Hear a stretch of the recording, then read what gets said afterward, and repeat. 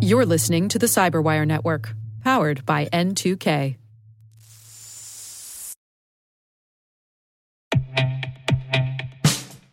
And now, a message from Cyberbit. Mastering cybersecurity is like mastering a sport. You build muscle memory through rigorous practice, then you train as a team to foster cohesion while operating under pressure. Like athletes, cybersecurity professionals thrive on hands-on simulation. But traditional courses, certifications, and open-source labs won't build you a winning team. You need Cyberbit.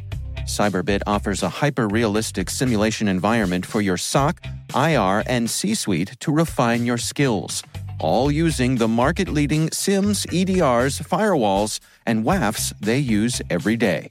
Cyberbit is offering Cyberwire listeners a free live-fire exercise. Sign up your team now at cyberbit.com/cyberwire.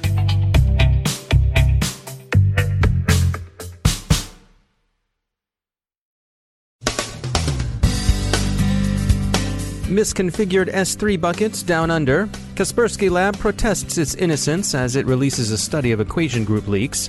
Notes from the world of crime, dual-purpose Trojans, fake news as a service, and how the cops are keeping the robbers hopping. Some thoughts on Hidden Cobra and what it means for ICS operators in particular. More positive notices for the VEP, and Amazon Key may unlock more than one would like.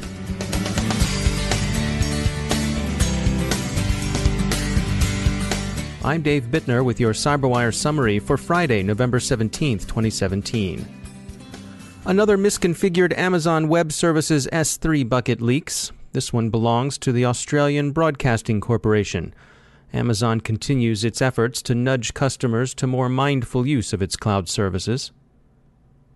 Kaspersky has released the results of its own investigation of the alleged NSA leaks that appear retrospectively to have played a role in prompting the U.S. government to eject Kaspersky products from its systems. Kaspersky says a laptop with a Baltimore area IP address and protected with Kaspersky software was found to have been infected with what appeared to be equation group tools, and that those were the files Kaspersky uploaded for inspection. Kaspersky says the fact that there turned out to be classified files in the mix was unknown at the time, and that such files were promptly deleted as soon as recognized. Kaspersky also says the laptop, which is thought to have been used by an NSA worker or contractor, was thoroughly compromised by other sources. Dark Reading says the device in question suffered from 121 problems. Some quick notes from the world of cybercrime. Bitdefender warns that the Terdo banking Trojan is a very capable information stealer, one that would be easily adaptable into an espionage tool. Inevitably, for the usual Willie Sutton-esque reasons, concerns about fake news are being monetized by cybercriminals. Some of them are now offering fake news as a service, often in the forms of spoofed legitimate sites. Late Tuesday afternoon, two separate but related warnings issued from the U.S. Department of Homeland Security and the Federal Bureau of Investigation. They want people to be on their guard against two active campaigns they say emanate from North Korea, Fall Chill and Volgmer. DHS and the Bureau are explicit in saying that these are the work of the North Korean government, not simply some random gang of hoods with connections to people north of the 38th parallel. Specifically, they call out the Hidden Cobra threat group, which is also commonly called the Lazarus Group. Hidden Cobra is after some specific sectors. They're showing a particular interest in finance, aerospace, and critical infrastructure. And that interest is fairly well distributed geographically and is by no means confined to the U.S. Fall Chill is a remote administration tool, a RAT, that's used to establish presence in the victim's network with a view to enabling further exploitation. The other malware circulating, Volgmer, is described as a backdoor Trojan that's designed to provide covert access to a compromised system. It's worth noting that infestation of either Volgmer or Fall Chill is likely to be accompanied by other North Korean malware. That malware could be used for either information theft, monetary fraud, or destructive attack. We heard from Phil Nere, Vice President of Industrial Cybersecurity at CyberX, who offered us some perspective on the incident. He started with the many names the threat actors roll with. Quote, "Whether you call them Guardians of Peace, the Lazarus Group, or Hidden Cobra, North Korean cyber attackers are getting more sophisticated every day." End quote. they're not to be discounted. These aren't skids or wannabes, and they've shown the ability to do some damage. As Nirey put it, quote, "The group is known for being discreet and meticulous in covering its tracks, as previously shown in the Swift and WannaCry attacks, and the latest DHS FBI alert shows the continued evolution of their evasionary tactics." End quote. The attack tools DHS and the FBI warned against aren't new. FallChill, according to Nirey, is a descendant of Hidden Cobra's manuscript malware that was first detected in 2013. He characterizes FallChill as sophisticated, a rat that does a good job with hiding and evasion through encryption and the use of multiple intermediate proxies. What FallChill does once it's in should be of particular interest to operators of industrial control systems. Nirey told us, quote, "Once deployed to a target host, it can be used as a launching point for cyber reconnaissance and further attacks on other systems.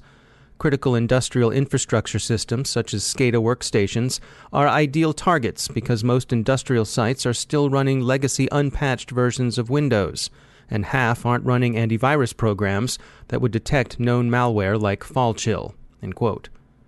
So by all means, patch, but everyone should recognize that patching industrial control systems isn't as simple a matter as updating your laptop with the latest version of Microsoft Office. Industry experts like NIST and Nirey recommend continuous monitoring for behavioral anomalies as an important step toward securing ICS networks. The new U.S. Vulnerabilities Equities process continues to draw generally positive reviews. The Council on Foreign Relations issued a dignified grade of pass, while noting that, of course, work remained to be done. Their blog post on the matter by Robert Naik, an official who'd worked on the VEP during the previous administration, had very kind words for White House Cyber Coordinator Rob Joyce and, quote, "cheered on the comedy and bipartisanship that continues in cybersecurity," end quote. Finally, were you ordering something from Amazon? You were, weren't you? Well, anyway, if you signed up for Amazon Key, a cyber-physical lock integrated with a security camera that's designed to let the Amazon delivery person into your house to drop off your packages inside as opposed to leaving them on the porch or the doorstep or next to the mail slot, well, think twice. It turns out the key is hackable. While it's not as simple as standing at the front door and shouting, "Alexa, let this nice person in so they can rifle our sock drawers," it's not exactly equation group stuff either. Amazon has promised to fix at any moment, so help is on the way. But at least in the meantime, you might consider specifying a delivery option like, "Hey drone, just drop the steak knives off at Dee Dee and Lenny's next door." That's what we do. Dee Dee and Lenny are okay with it. After all, we had Alexa ask their Google Home.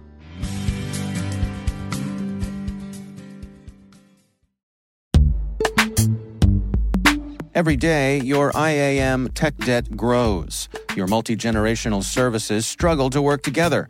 Building an identity fabric can fix this. It makes all your identity tooling stronger and allows you to connect any app to any service you want to use, with zero coding, zero maintenance, and zero app downtime. Strata's identity orchestration platform separates the identity logic from your applications, so you can optimize existing IAM tools and manage them in a single control plane. Now, every vendor, standard, and architecture work together.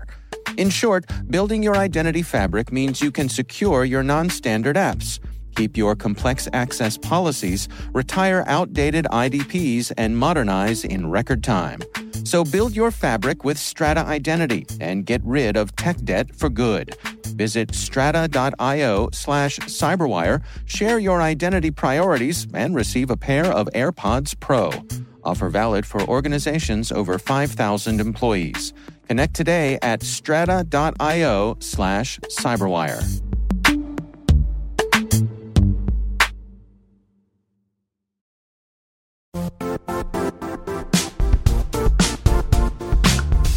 The IT world used to be simpler. You only had to secure and manage environments that you controlled. Then came new technologies and new ways to work. Now, employees, apps, and networks are everywhere. This means poor visibility, security gaps, and added risk. That's why Cloudflare created the first-ever connectivity cloud. Visit cloudflare.com to protect your business everywhere you do business.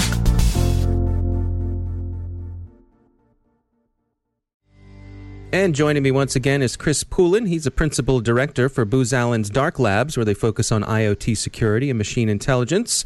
Chris, welcome back. I saw a discussion go by. I was actually on Twitter the other day, and it was talking about that famous trolley problem. And we were talking about automotive AI and self-driving cars and that sort of stuff. And, of course, the problem is, how does a self-driving car decide, if given an impossible situation of who to run over, what decision do they make? And I thought, well, I know the perfect person to talk to about that. So, Chris, what are your thoughts on this? How does a car decide? So it is kind of interesting. There's actually a program, a website that you can log on to, and you can help to train systems to make better decisions. I think it's called the Ethical Machine Project or something at MIT. I don't have it in front of me right now. But it presents things, if it's a busload of nuns and a busload of children, which one do you hit, or right. Whatever it is. And so it's kind of interesting because right now, basically, the AI for cars is largely based upon, cameras and subsonic sensors and things like that, and some LiDAR to some extent. But those things don't necessarily know what a child or a nun looks like. And so right. I think a lot of times, we're thinking a long distance in the future, but it's certainly something we should be thinking about. The question may not be, what's the best decision in that case, but how are we going to help these things make that decision in the first place? And that means bringing context in. So I think there's kind of two steps. One is, how do we actually bring in context and say, what is the value of this asset? Because I think that's how a vehicle, considers it from that perspective. So how do we say, what's a child, what's a nun, what's an inanimate object, which things should you hit? Right. So that's the first problem to tackle. The second one is this MIT project. We're sort of training it by making decisions in a consensus form, right? So what would the majority of people choose if it were down to those two decisions?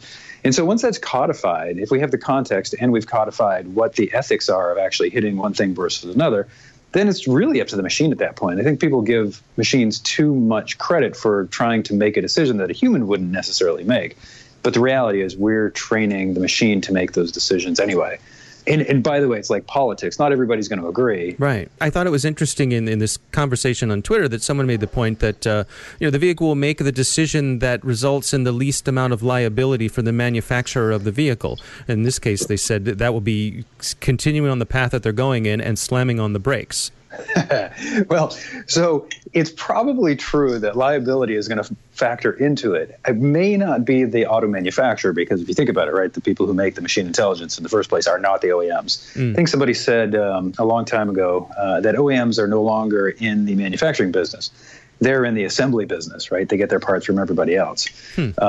So let's just say, for the sake of argument, it's NVIDIA who makes a lot of these machines for these AI engines for vehicles. Right. I don't think that they're necessarily going to say, look, what results in the least amount of liability. More to the point, though, I think that, again, because a lot of this is going to be legislated to begin with, that it's going to be percolated up into some legislative body who says, here are the decisions and here's how we're going to make them. And that's going to be the design principles for these AI engines. All right. Well, it's going to be interesting to see it play out. Chris Poulin, as always, thanks for joining us. Thank you.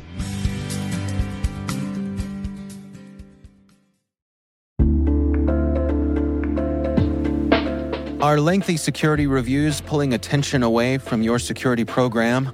With the largest network of trust centers, Vanta can help you streamline security reviews to win customer trust, save time, and close deals fast.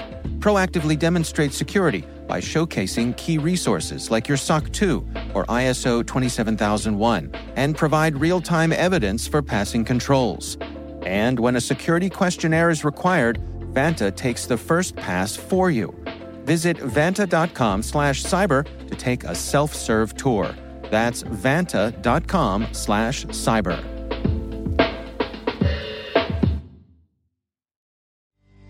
My guest today is Jeremy Whitkop. He's the Chief Technology Officer at IntelliSecure, an information technology and service company with offices in Denver and London. The recent Equifax breach highlighted the vulnerability of our personal information, including our social security numbers. Jeremy Whitkop is one of a growing number of security professionals who think our system of social security numbers is due for an upgrade. I think when social security numbers were first created, it was largely a paper-based exercise, and people would have that card, and there wasn't a realistic threat that someone else would know your Social Security number. So you could essentially use two forms of identification verbally.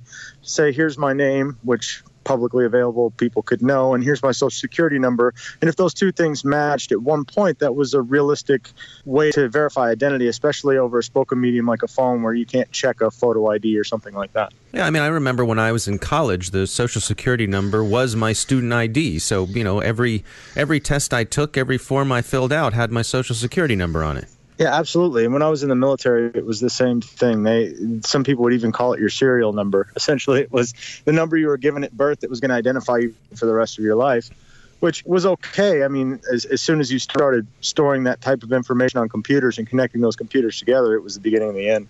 The situation we find ourselves in now, in your estimation, are we hitting the point where the Social Security number just isn't adequate anymore? In my opinion, it's already obsolete. If you just take the numbers of records that were breached and some of the larger breaches, forget even the smaller ones, if you just aggregate the number of people affected by the Office of Personnel Management breach and the Equifax breach, it's realistic to say that 95+% of American adult Social Security number has been compromised. So at this point, I think the idea to even use a Social Security number as any form of identification at this point is a fallacy. People continue to use it. That's the scary part. But being able to use it right now to identify anybody with any level of confidence is just not there. And so you're seeing more and more people are asking for a Social Security number, but then they're asking for another form of identification on top of that, which just shows the weakness of the Social Security number as an identifier. So what sort of options do we have available to us? If we were to switch to something else, what could we do? So I think the best example that we have right now is credit card numbers. If a credit card number is stolen, I can shut that credit card number off and I can be issued another credit card number. I think we could do something similar with national identifiers. It would require more infrastructure. But when you look at the numbers, it would certainly be than what we're being cost by identity theft out in the marketplace today. I think in 2015, it was $15.4 billion to the U.S. economy. 2016, it was $16 billion. It's up to close to $17 billion, and we're not even done with 2017 yet. So I think there's enough damage to the U.S. economy and to personal lives being done to justify that we do something a little bit different. It can't just be that you have this one number for life, and if it's breached, then you're kind of going to have to monitor your credit for the rest of your life, which any American at this point should be doing. Just because there's been so many breaches, there's a good chance that information's out there. Is it just a matter that there needs to be political will that this because this would not be a small job to undertake? Yeah, I mean, it would require functional government. It would require a government that could get something done, right? And that's not a shot at either political party or who happens to be in power right now. It's just the fact that very little can get through Congress with the partisanship that we have. And this is not just going to be a theoretical change in the way we do business. There's going to have to be funding with this, and there may have to be either changes to the Social Security Administration or a different department that handles the administration of these numbers. But if we want to continue to have a national identifying number, then we're going to need to do something like this. And if we want to scrap that idea completely, we have to find a different way to identify people. So there's no solutions that aren't going to require some change on our part and likely some money to do it. Are there any other nations that have taken the lead in this sort of thing? Nobody that's really done anything that I would consider great, right, in terms of being able to throw something away, making it disposable. But there are some interesting things being done. Like in Spain, there's an article in their constitution that says that no one number can identify a person. So they have different national identifiers for different things. And there's, I believe, 6 of them. And so if you were trying to verify somebody's identity over the phone, for example, for the purposes of credit or something like that, you may ask for 2 or 3 of those things. So it makes it harder for you to breach a single person's identity. You would have to have multiple factors in order to do that. And in the United Kingdom, there's similar things. They have lots of different numbers. It's not just one. They have a national election roll number, and they have a driver's license number that's tied to their identity, and then they have a national health services number, and there's several numbers. But I think the real answer is similar to what we do with credit cards. Yeah, it strikes me too. I think about I've become a fan personally of using Apple Pay because it takes my credit card number, but then that information is tokenized, and so there's an added layer of security. I mean, is that the kind of thing is that sort of technical solution an option for something like this? Yeah, I mean, you could certainly apply a multi-factor authentication strategy, which is really what Apple Pay is doing. It's essentially the token plus your fingerprint equals your credit card number. You could certainly do something like that with the proliferation of technology, especially in this country, but we still have to keep in mind that there are still people who don't have access to that type of technology, even in America. And it's something that we often forget because so many of us have access to smartphones and things like that. We have to have a solution that fits all Americans. So if we're going to do something like that, we would have to make sure that there are programs in place where people who didn't have that technology today could have access to some way to utilize that technology. It's time for us to do something different, and what that something is should be the subject of national debate. And I'm not saying that I have all the answers, but I would love for the conversation to happen and for us to come up with a solution and lead the world on this. That's Jeremy Whitkop from IntelliSecure.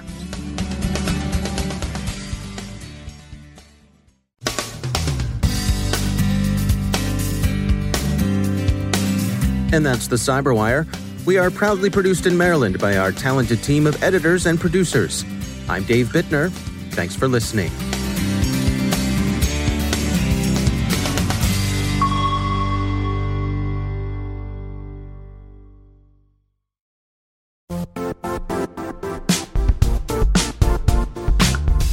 And now, a word from our sponsor, Zscaler, the leader in cloud security. Cyber attackers are using AI in creative ways to compromise users and breach organizations. In a security landscape where you must fight AI with AI, the best AI protection comes from having the best data. Zscaler has extended its Zero Trust architecture with powerful AI engines that are trained and tuned by 500 trillion daily signals. Learn more about Zscaler Zero Trust Plus AI to prevent ransomware and AI attacks. Experience your world secured. Visit zscaler.com/zerotrustai.